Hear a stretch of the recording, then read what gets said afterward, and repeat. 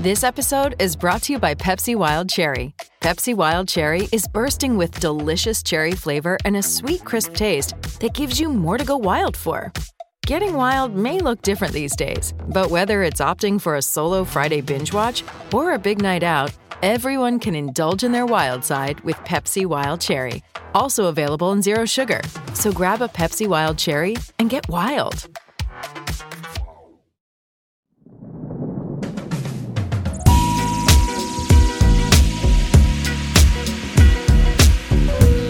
All right, welcome back to another edition of the Dungeon of Doom. Ben, it has been a weird week, and I don't really know the words for it. I've never experienced anything like it. The game on Sunday speaks for itself. Lions, Packers, that's a storied rivalry. There's some bad blood, I would say, that's been building there for a little while.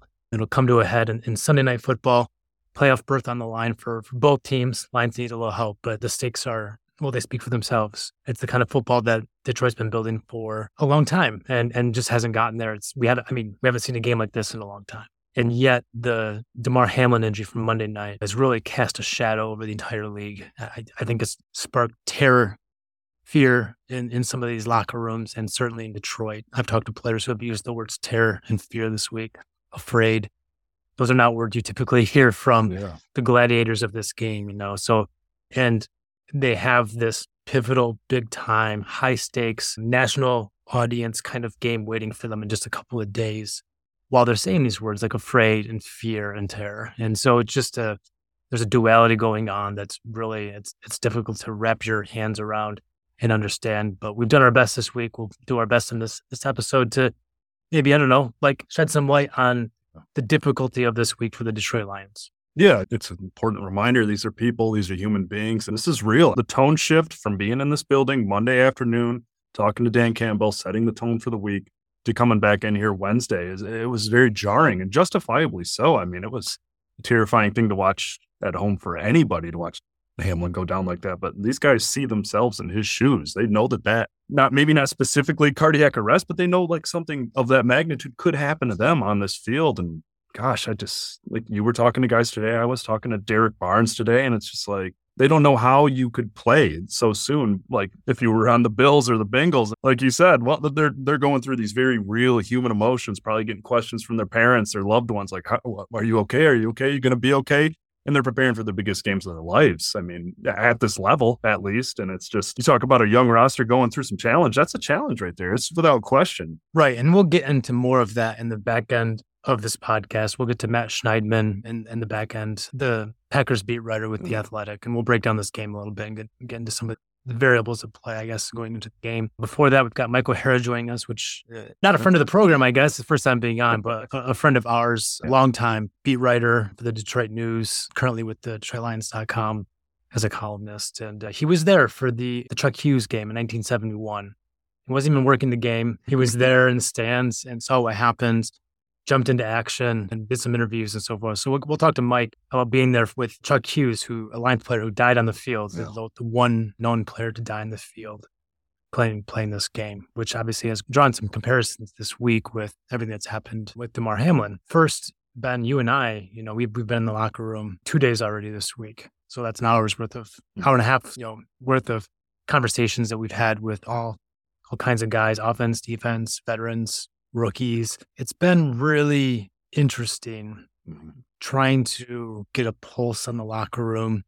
I think some guys are a little unfazed. I think most of the guys I talked to were pretty fazed by what they saw. In the moment, it was pretty visceral. I know it was for DeAndre Swift and Jerry Jacobs, two guys that I talked to who have personal relationships with Damar Hamlin. DeAndre Swift played high school ball with him. They're both best guys on their teams. They developed a relationship from there. I have hung out quite a bit. Jerry Jacobs shares an agent with him. They've hung out quite a bit. They've worked out quite a bit together. Both those guys were watching the game live, and they see a guy they know drop to the field and stop breathing. That is, my hands are sweating just talking about it. I mean, it's such a jarring, difficult thing that even at a game of such violence and brutality, you're just not prepared for that. And then you got guys like Jason Kabinda. He's telling me that his mom was texting him, and they did like a prayer in the moment for Damar Hamlin. I mean, the familial fallout, the player fallout, the coach fallout. We had I mean, we're getting to Mike O'Hare in a bit, talking about the Chuck Hughes game. And we had Aaron Glenn this week, the defensive coordinator for Detroit. He was here in Detroit as a member of the New York Jets for the Reggie Brown game in 1997, where Reggie Brown collapsed on the field, needed to be resuscitated, had a spinal injury, a very, very scary sight. So let's get to Aaron. Let's hear what he has to say. I thought that was pretty powerful. I actually hadn't connected the dots that he was there for that game. So let's hear what Aaron Glenn said about that game. What happened Monday night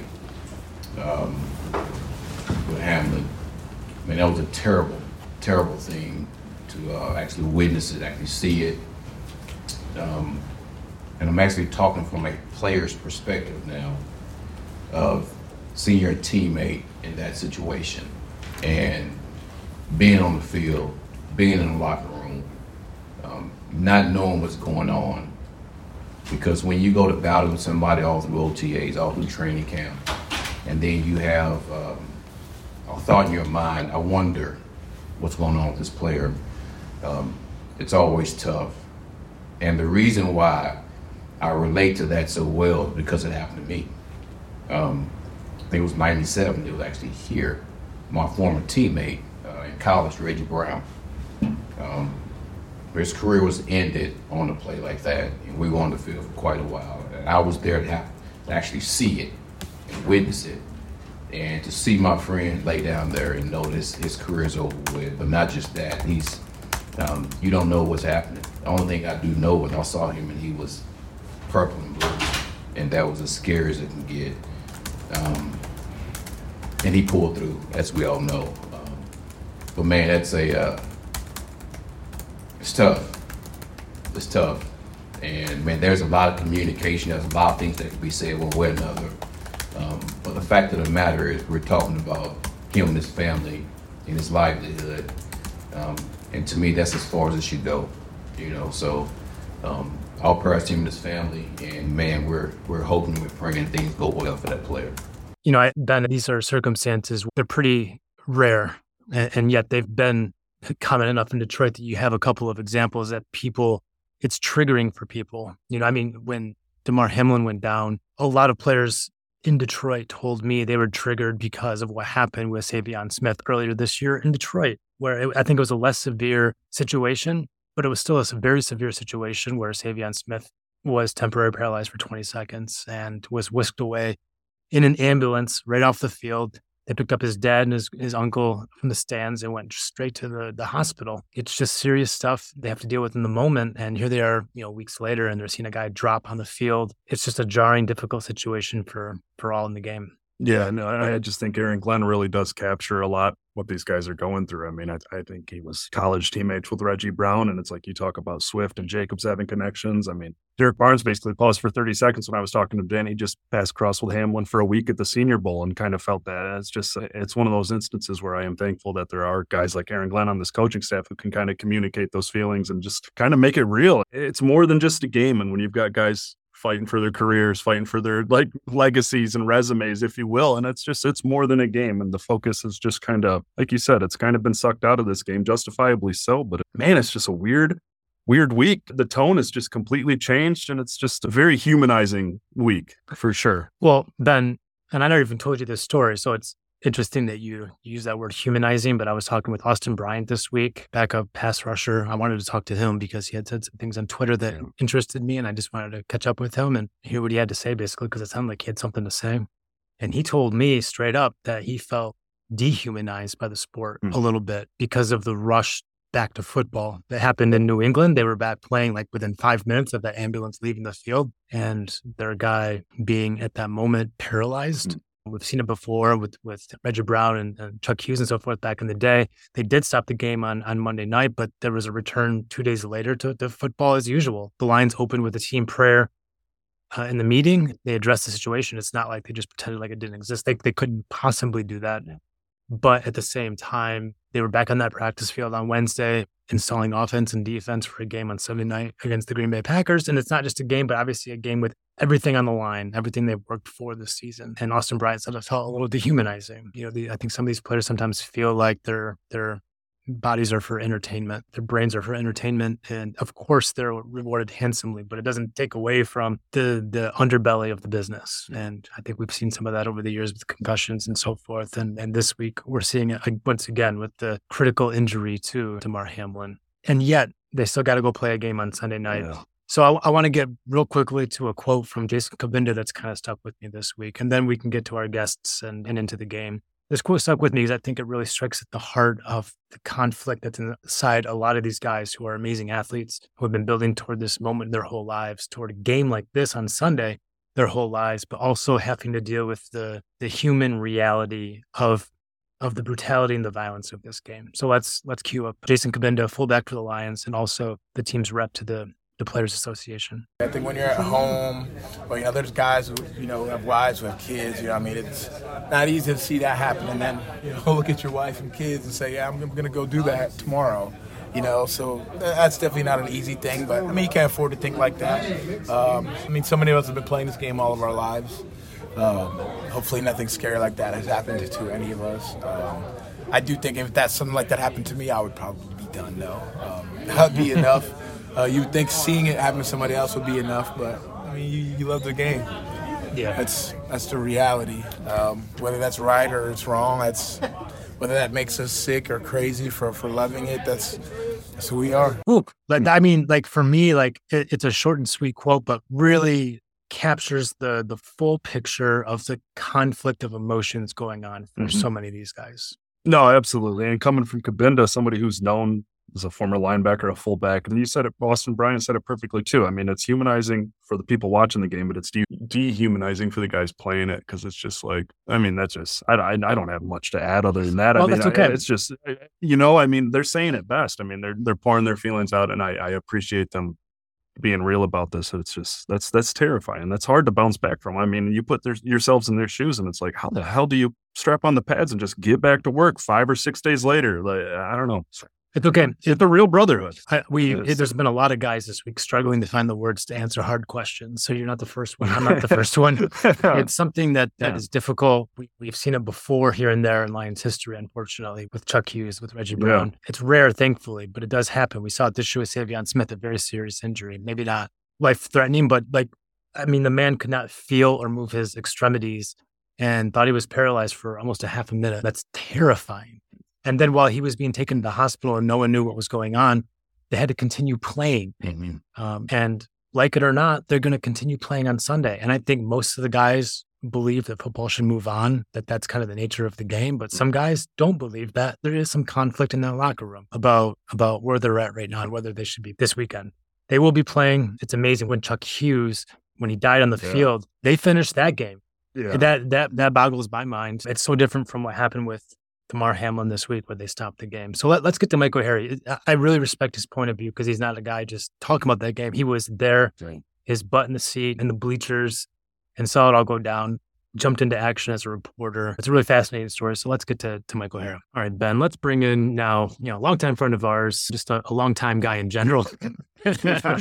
Mike O'Hara, a real veteran of the Detroit media in general, the Lions beat in particular, started the Detroit News in 1966.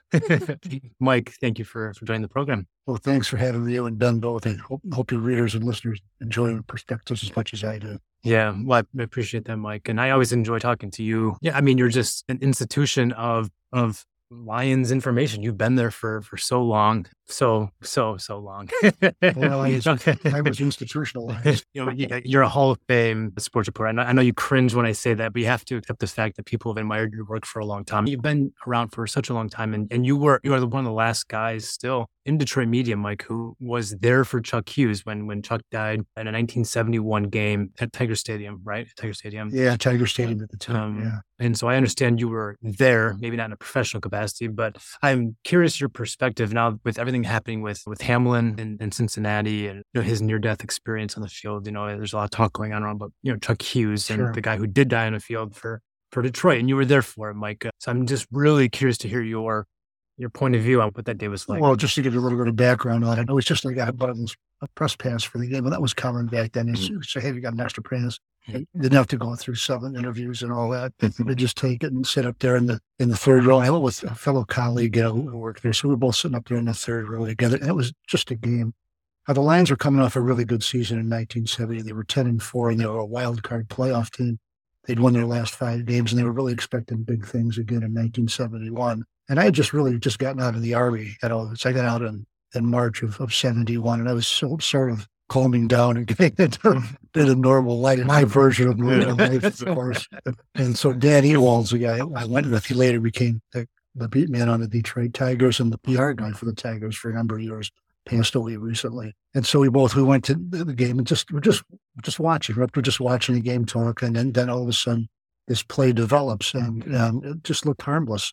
It was middle of the fourth quarter, something like that, and the Lions are driving, trying to either tie the game or take the lead, and all of a sudden everything just is different. It's just wrong. And you could see that the Lions had a player down, Chuck Hughes. And, we're not right on top of the play and all that, but you could see that things are around. Some the Lions are in their huddle. The Bears are over here kind of milling around and just sort of watching, and it went on for minutes and minutes and minutes. And Dan Ewald finally said, "Look at that, they're pounding his chest." And so I really don't know how long this went, but the thing that I remember the most from that, I remember all of it, but at least I remember what I remember. And the thing that I remember the most, that still sticks with me the most, is when they took them from the playing field, off the field, through the dugouts, because they used the baseball dugouts and all that. They used the baseball locker rooms and clubhouses and all that. As they were taking Chuck Hughes off, he was on his back, and his one arm was off the thing, just dangling, and you could tell that it's not good. And so Dan Ewald and I just went to the game to watch the game. All of a sudden, we're working. So Jerry Green, as you guys know, one of the real institutions, as a matter of fact. I wrote a column about it, but he was covering the Lions at that time. And he had a columnist, Pete Waldmeyer, one of the all-time best. If you didn't know him or not, you were denied a privilege.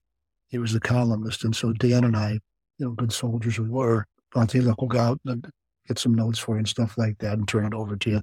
And so, So you were at the hospital then? Yeah, we went to the hospital, and first of all, we waited outside the clubhouse or the locker room, like everybody else, and they weren't admitting anybody, which all of these signs are that this is really something, and something really bad. And so Dan and I went to Ford Hospital. I believe that's where they had a positive.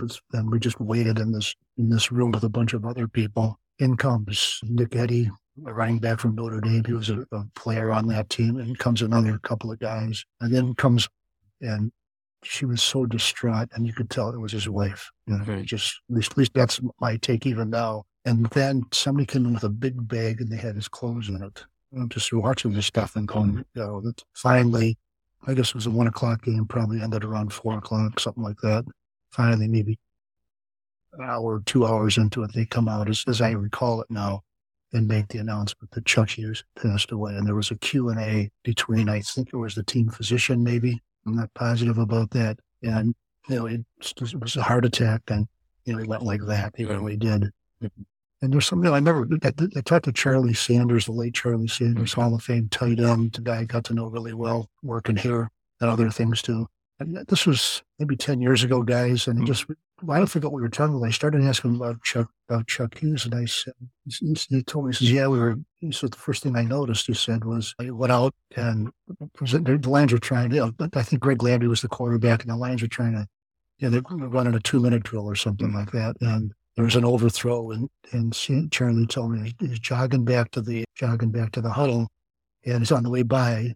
Hughes is on the turf, and he just says to him, "Get up! I didn't catch it.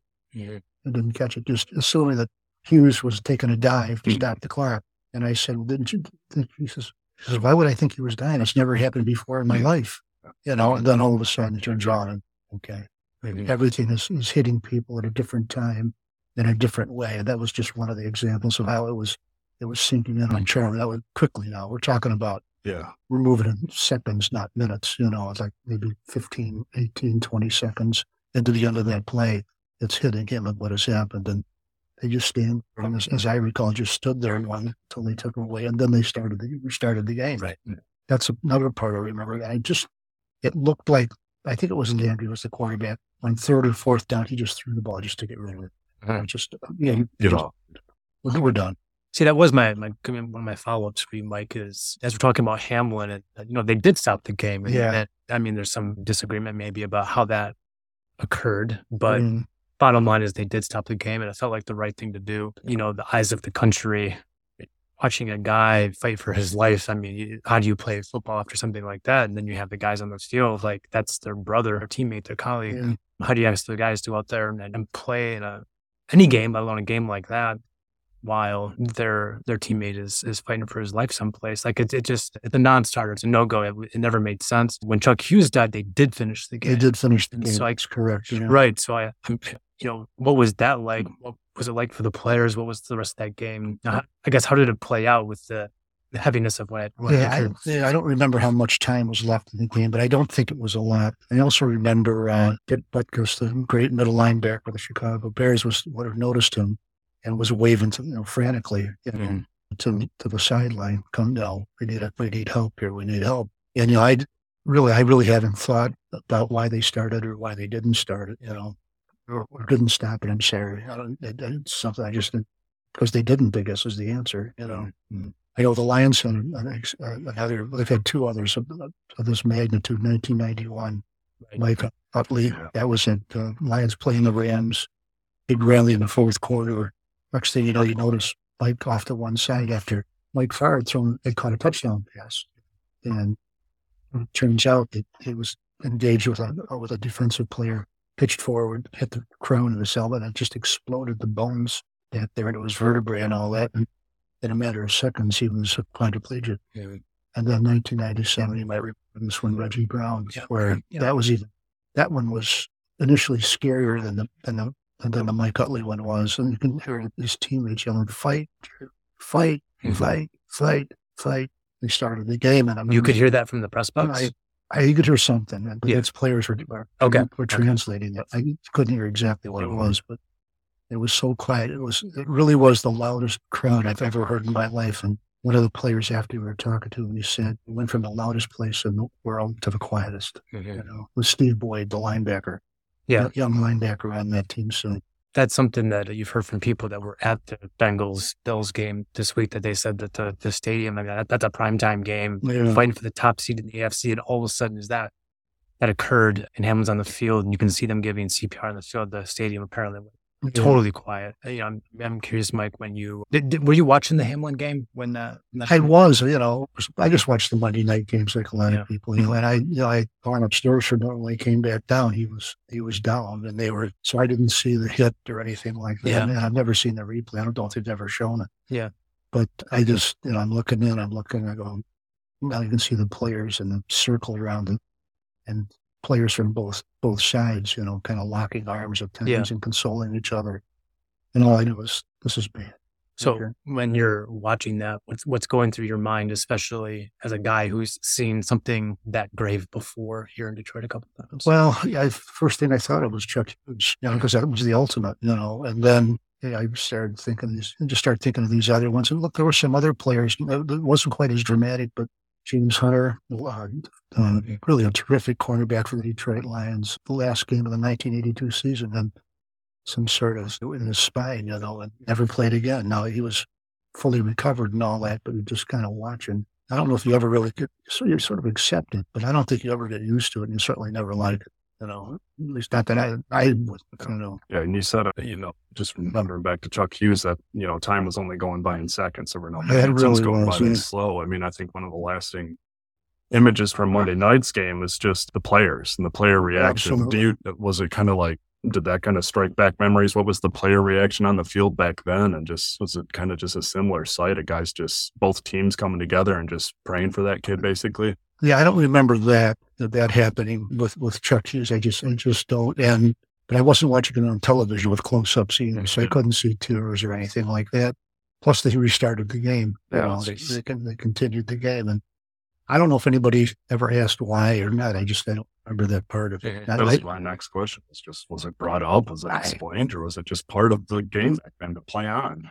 Well, I wasn't on the beat then. We're talking about. That's right. Even with my great number that I faced off on him. I just don't remember that part of it. I don't want to make up anything, but there was enough drama in its own right without adding to it. Do you remember what happened the following week? I mean, like, how did it play out the rest of the season and with the Lions? I think the Lions were rattled. Like I said, they had a really good team, and they were 10-4, and they had to win their last 5 games, sort of like the Lions and the Packers to make the playoffs, and which they did. And all 5 of those teams were playoff teams, and they had the best team in football at the end of the 1971 season. Unfortunately, they played at Dallas and they couldn't score, and they got beat 5-0. Well, Mike, that was 1970. I'm talking about, the 1970 season. Yeah, okay. Well, Mike, we appreciate your expertise. It's limited. But you had feet on the ground, and that's valuable as we try to keep these memories alive and learn from them and try to understand Hamlin and what happened and what he's going through, what his family's going through, what his team and teammates are going through, especially.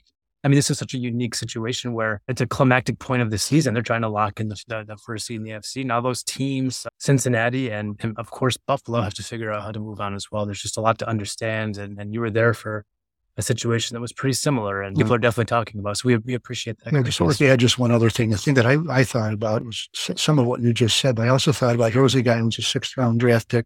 And I looked up his bio, and I'm not sure I got the stats correctly, but I think he started a few games as a rookie, and he started 13 or 14 this year, which means he's made a role on that team. And look, as a 6th-round draft pick, he's making good money. Okay, maybe $600,000, $700,000 a year. But think about it, just extrapolate out how he's doing. And in another 2 years, he's going to sign a 3-year extension for $35 million or something like that, and take care of his family. And a lot of those, I call them kids or young men, that's what they can't wait to retire their mother and their father and their sister and all that stuff. And that's what he was on the brink of, first of all, he's doing whatever he wants to do. There's no place in the world he'd rather be than in that stadium on that night. And all of a sudden, here we are, gasping to catch his breath. Sad. Yeah, really sad to me. Well, the good news is that it sounds like he's, health-wise, that he's in improving shape, and we don't want to get, too far ahead of things, but that's something to rest on as we go forward here. Absolutely. Sure. Absolutely. Yeah. Thanks a lot, Mike. Guys, thanks for having me. Appreciate it. Okay, Ben, we do have a game still on tap this week. So let's turn to Matt Schneidman, our next guest, the Packers beat writer for The Athletic. Matt, it's been, a heavy week here in Allen Park, and players grappling with the Hamlin situation. And, it echoes strongly here. Chuck Hughes, one of the receivers from back in the day, died on the field in 1971. Earlier this year, they had an ambulance drive onto the field when Savion Smith suffered a neck injury in New England. He was paralyzed for like 20 seconds. So I know there was kind of a triggering effect going on for a lot of players in Detroit with what they saw on Monday night. And now they got to figure out how to play a big game on Sunday night with a playoff berth at stake. So I guess as we turn it to you, what's it been like in Green Bay this week? How are coaches and especially players dealing with this weird duality going on with the heaviness of the week, with the stakes at play on Sunday? Yeah, I mean, as Aaron Rodgers has said, both on Pat McAfee's show yesterday and today with us, this isn't just something you gloss over. Like, yes, they have a massive game this week, but you can't just gloss over this with the severity of it. Matt LaFleur gave a lengthy opening statement about the whole situation this morning. They had a voluntary session after practice today with Dr. Chris Carr, who's the team's main behavioral health clinician, their main mental health resource that anybody who wanted to attend could. Obviously, this didn't affect the Packers specifically, but it certainly has ripple effects throughout the league because these are guys who are put in these situations every day. And, Rodgers was saying on McAfee yesterday, let's just take a little time out here, realize what's really important. And certainly the duality of this massive game with what happened on Monday night is an interesting one, to say the least. I don't know if that's the right word to use to describe it, but definitely some somber thoughts, somber moods, but at the same time, among guys who know they have to get ready for a game that they have to win to get into the playoffs. Obviously, we're hoping and praying that Damar Hamlin pulls through and gets back to a normal life. And that's the most important thing. It's the most important thing for sure. It's like I've been doing this for 10 years. I can't really remember something quite like this where you know the stakes and what's there to be played for on Sunday. I mean, for Detroit, a team that never goes to the playoffs, hasn't gone to the playoffs since 2016, hasn't won a playoff game since 1991, the longest drought by far in the league. this is as big as it gets, this kind of game on Sunday night, last game of the season, primetime TV, Lambeau Field, the hated Packers. And I know there's a lot of animosity. I would say a building animosity in the locker room toward Aaron Rodgers and some of the things that he said about Detroit this year. And yet it's this like sobering backdrop of one of our peers almost died. And there's some triggering things going on for Lions players too, with, like I said, with the Savion Smith situation in New England, where he was temporarily paralyzed by a neck injury. The Jonah Jackson starting guard, he played at Rutgers, and he didn't play with Eric LeGrand, but he knew him very well, a player who was paralyzed in a game for Rutgers. I mean, Jason Kabinda, a fullback, was talking to me about how his mother called him and he could hear in her voice that she was just scared for him to be playing at all. And they had basically a prayer for Hamlin in the moment. Another player, Austin Bryant, told me that he thinks they shouldn't play the game at all on Sunday. And of course, all signs point to it being played, but I think it speaks to the mindset that this isn't just another thing that's happening nationally and then everyone moves on. It's really galling the players in a serious way. And yet, as professionals in $1 billion business, they have to find a way to not only get up on Sunday, but they have to find a way to get up for the kind of game they've been preparing for their whole lives. And it's just a really difficult circumstances, to say the least. Yeah, no doubt. I mean, as Aaron Rodgers has said, they're creatures of habit, and they've fought through different kinds of adversity. But this is definitely more serious. And listen, they're humans too. And sometimes we forget that. And looks like you said, that all the games are going to go off as scheduled on Sunday. They're going to fight through adversity again. This time it's obviously tougher than in past times, because you don't know if players are going to second guess going into a hit, going into a tackle, or just kind of how their mindset changes, because you can't go half speed at all in a football game, or else that's how you get hurt. And we won't, obviously, I don't think, be able to tell if there's going to be any difference or effect when we're watching the game in real time on Sunday night. But whether it's mentally, physically, it's impossible to just push this aside, and we shouldn't expect anyone to. Let's turn to the game a bit. As I alluded to before, I don't know if animosity is quite the right word, but Lions players have taken note of some of the things that Aaron Rodgers has said this year regarding Detroit. I think in particular, his comments coming out of the first game in Week 9 that Detroit won, and Aaron Rodgers said after that game that we can't lose to a team like that. And I think what he said was entirely correct. I think the way he said it was also okay. Like, the Lions have been a doormat historically. They were still a doormat at that time. The Green Bay has different expectations.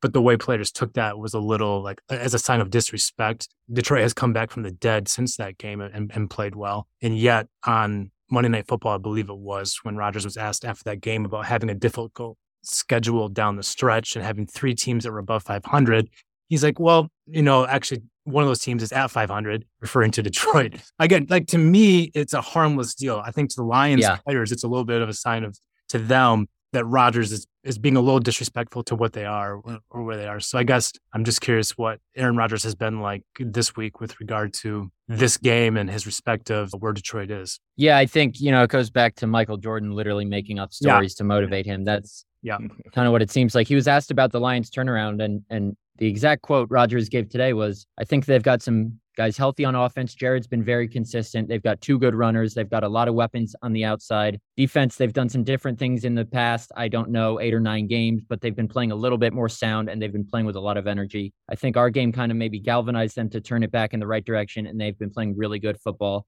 As good as just about anybody in the league the last 9 weeks. So everyone over there can relax.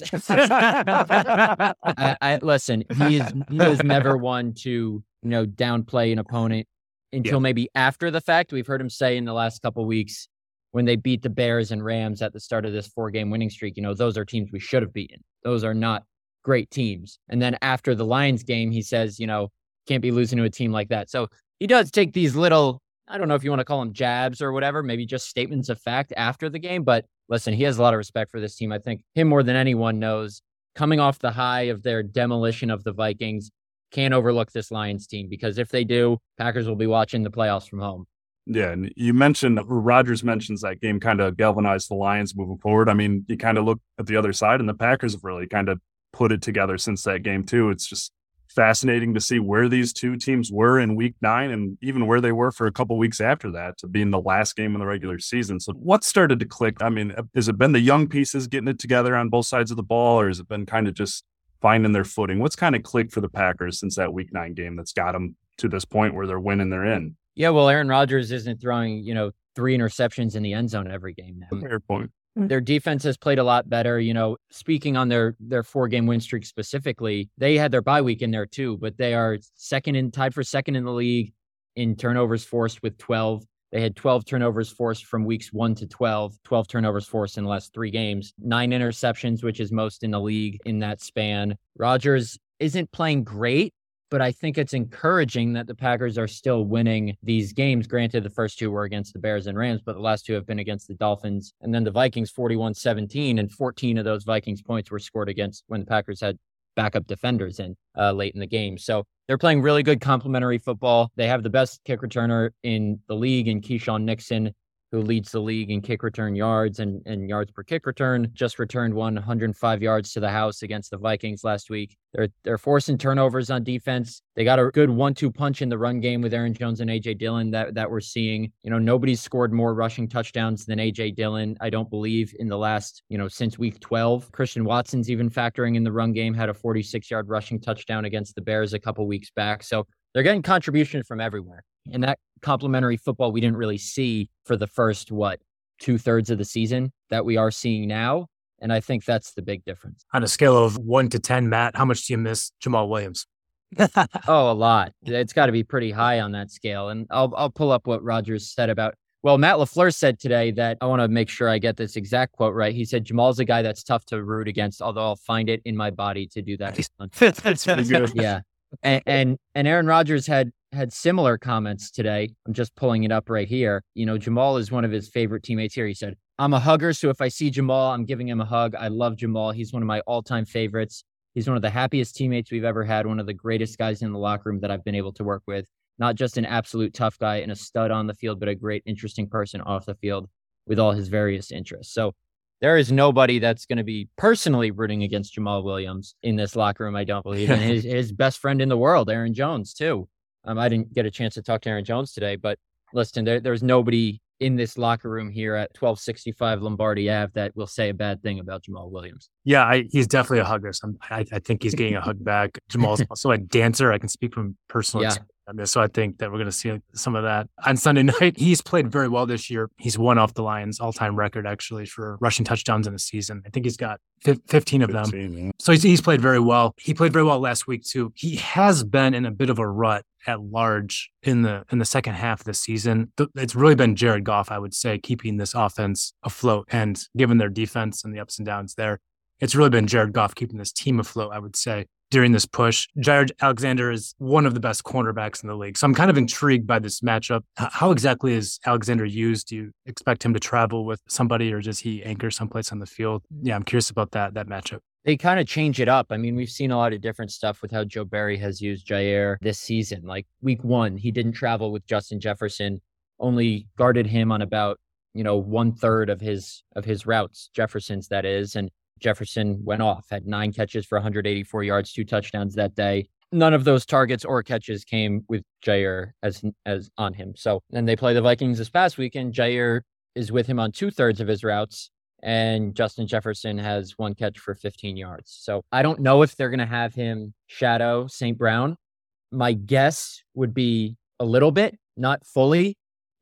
He has shadowed the likes of Garrett Wilson, but then he's struggled against Terry McLaurin, given up some big plays to the Bears. And listen, he hasn't been exceptional this season, and you expect someone who's the highest paid cornerback in NFL history at $21 million a year to be exceptional. But he showed on Sunday against Justin Jefferson why he is still one of the best cornerbacks in the league. And, going back to your original question, I'll be interested to see what they do, because do the Packers think that the Lions just have one predominant receiving threat? I would argue that they have more than that, even though there's a clear number 1 in Amon-Ra St. Brown. So I would expect Jair to shadow him a little bit, but not specifically. He doesn't, at least from, a casual watch of the game, I don't think Jair does much traveling across the line of scrimmage. I could be wrong, but motion is probably the way to get him off your top guy, if there's any way of doing that. So I'll be interested to see how both sides kind of handle it on Sunday. We're running a little on time, but before we get you out of here, do you have a prediction? Have you gotten that far for this game? No, but I can give you one now. Look at this. Listen, the Lions are obviously no slouch, but I have said for weeks now, there's just something intangible about this Packers run, this Packers resurgence that they've had that has me think that they might not only get in the playoffs, but do some damage there too. And I've seen some people on Twitter be like, we're more worried about the Lions than the Vikings. But I think the Packers ultimately win a close game. We'll go 27-21. And heck, Lions might not still be alive by the time this game kicks off, depending on what happens in the Seahawks game. I don't think that will change how they play. But I think regardless, Packers win 27-21 at home and punch their ticket. My prediction? Yeah. Mine, I just was on Green Bay radio before we did this, and I picked Packers 20-17 in a close one. Yeah. I don't do scores, but I feel really good about a Packers win. It's been a magical season for Detroit, but it's a house of horrors in Green Bay, and there's a ton of baggage there in this team now. I don't know. It's been a great run. I just don't see it happening, especially against Aaron Rodgers in that offense. Their momentum is, it's one of the hottest teams in football, not named Detroit these days. So, yeah. Matt, thank you very much. I know it's a very heavy week for all of us, very busy week. So appreciate you taking the time. Appreciate it, guys. Thanks for having me.